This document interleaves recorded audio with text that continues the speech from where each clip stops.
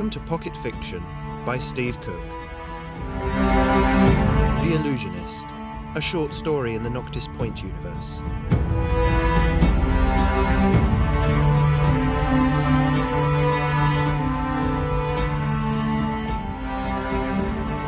There isn't a bar to speak of at Noctis Point, but that's only because no one calls Room 111 a bar.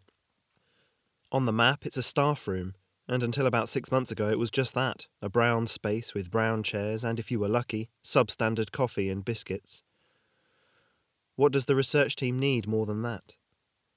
Things changed when Frank Barnes, PhD, got a microbrewery in a box for Christmas. Suddenly Noctis Pint was the order of the day. He got permission to set up a kitty for the ingredients, one that was far more successful than the milk float ever had been, and we were in business. Instead of going back to wives, husbands, cats, empty apartments, we went to Room 111 to chew over the day. It was cathartic. Problems that we'd bashed our heads over all day suddenly seemed clearer when viewed through the lens of conversation and alcohol consumption. Of course, the patrons of Room 111 were the willing audience to more than a few stories.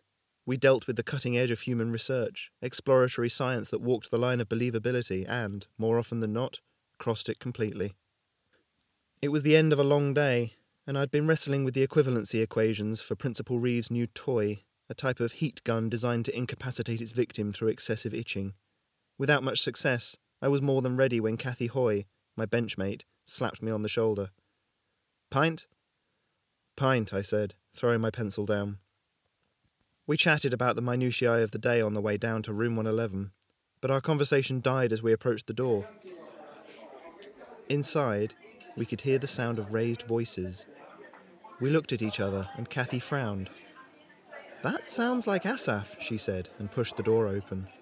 It was indeed Asaph, his normally passive face darkly furious. "And I'm telling you, there's no such thing as psychic powers," he was shouting. I looked at the recipient of this statement and wasn't surprised to see the ginger hair and boyish freckled face of Zane Fallon. At that moment, I was sure that it was the usual case of such a performance. Zane, the bane of the research department, not for his uniquely insightful and sharp mind, nor for his incredible advances in the field of zero-point energy, but for his propensity to be in the middle of every wind-up, every prank of which you could think. But now I saw he wasn't happy at all. In fact, he looked more worried than anything. "You've got to shake it off," he shouted back over the sound of people on both sides trying to support their principal speakers. "It's all just a glamour, an illusion." "The illusion's on you," Asaph shouted, then threw his hands up. "I'm done. You're all patently insane, and I'll have no more of it." So saying, he stormed towards the door, towards us. I moved to block his path, one hand on his arm. "Good heavens, Asaph, what's all this about?" "That depends," he said, narrowing his eyes. "Do you believe all this rubbish about psychic powers?" I paused, then cleared my throat. "I think we'd better sit down and you can tell me about what's happened," I said. I saw in his eyes a look of hurt betrayal, and then he shook his arm free of my hand and pushed through the doors. Slowly, the room returned to its normal buzz of conversation, and I watched as Zane dragged himself over to the little metal brewery and poured himself a half of NP.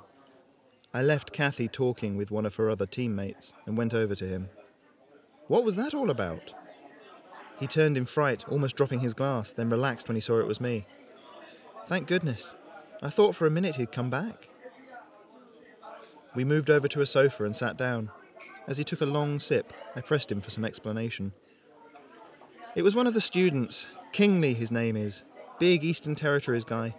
He's pretty good, knows his stuff, and he's got the psych to back it up.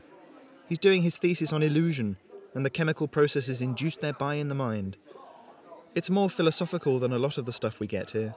There's all sorts of things about whether what you see is really there and whether your perceived reality differs from someone else, that sort of thing. He was looking for volunteers for an experiment. This is lunchtime, you understand, so everyone's mixing in together.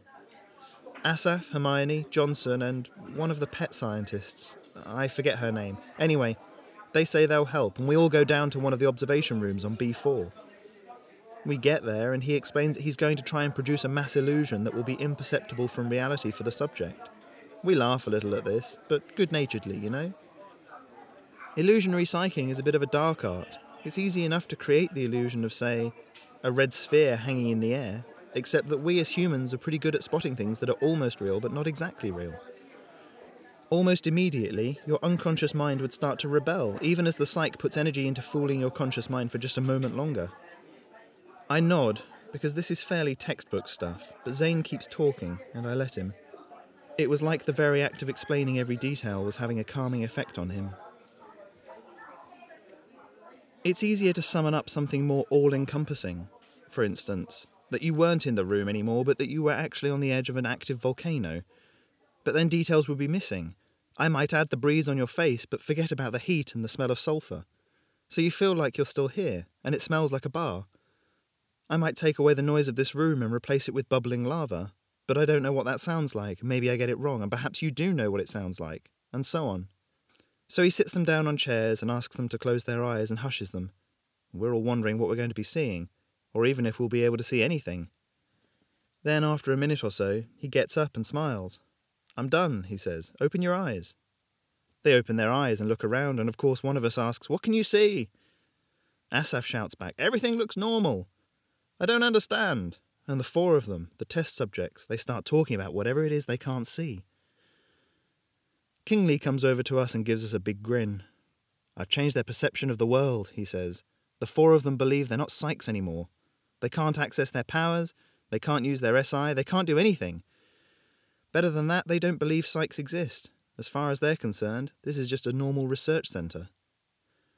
We laughed, of course, at their expense. We talked with them. Sure enough, they didn't have the first idea about psyching.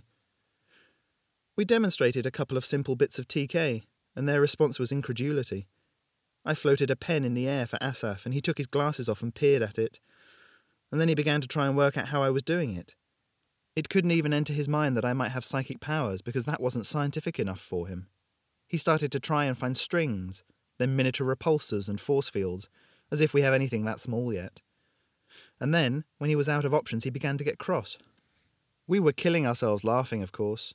He accused us of taking him for a ride, and that's when Kingsley decided that enough was enough.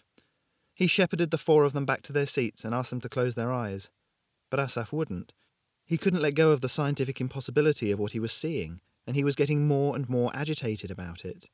We could see Kingsley getting out of his depth, so we came in to try and help, and that was probably about the worst thing we could do. Zane paused to take a gulp of his beer, half draining it. "Why?" I prompted. "Well, because we basically held him down in the chair with psych. He was raging, foaming at the mouth, effing and blinding as well, and he's normally such an even, measured type of man."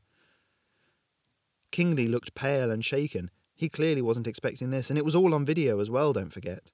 Kingsley fixes each of the others, convinces them to close their eyes, and then removes the illusion for them. Then he gets to Asaf, and Kingsley closes his eyes. After a moment, he frowns. "I can't get into his mind," he says. "He's shielding it from me." We all look at Kingsley. "But you just said he couldn't psych, doesn't even believe that psych exists," I said.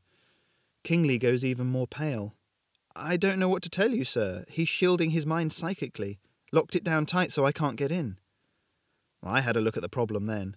I'm no illusionist, few enough on the staff that are, but I know shielding. Sure enough, there's a rock-solid shield around Asaf's mind. Nothing's getting in, nothing's getting out. His unconscious brain has somehow managed to put up that shield and maintain it to the point where any attempt to break it would probably break his mind as well. Zane fell silent, and we finished our drinks. "What now then?" I asked. That's the worst bit. He kept ranting about how it was us that were in the illusion. He was the only one who could see the reality, about how we needed to wake up. Zane looked morosely into the dregs of his beer. Principal Reeve's going to have him shipped back to Earth for a quiet and comfortable retirement. He shrugged, took my glass and stood up. If that's the reality he's living in, I think I'd like to wake up as well. Another pint?